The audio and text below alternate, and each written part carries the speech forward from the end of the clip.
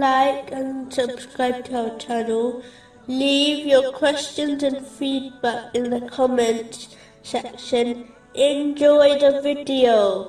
Continuing from the last podcast, which ended discussing chapter 27, verse 24.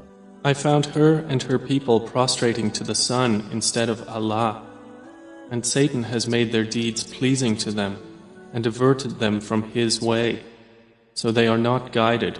In a narration found in Jami Tirmizi, number 2674, the Holy Prophet Muhammad, peace and blessings be upon him, advised that the one who guides others to something good will receive the same reward as those who act on their advice, and those who guide others to sins will be held accountable as if they committed the sins. It is important for Muslims to be careful when advising and guiding others. A Muslim should only advise others in matters of good, so that they gain reward from it, and avoid advising others to disobey Allah, the Exalted. A person will not escape punishment on Judgment Day by simply claiming they are only invited others towards sins, even if they did not commit the sins themselves. Allah, the Exalted, will hold both the guide and the follower accountable for their actions. Muslims should therefore only advise others to do the things they would do themselves.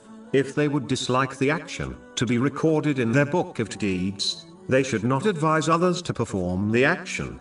Because of this Islamic principle, Muslims should ensure they gain the adequate knowledge before advising others, as they can easily multiply their own sins if they incorrectly advise others.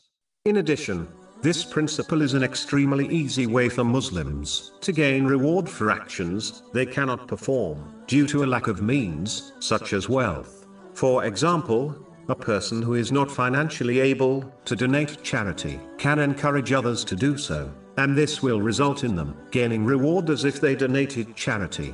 This teaching leaves Muslims with no excuse for not performing all types of righteous deeds, irrespective of the means they possess.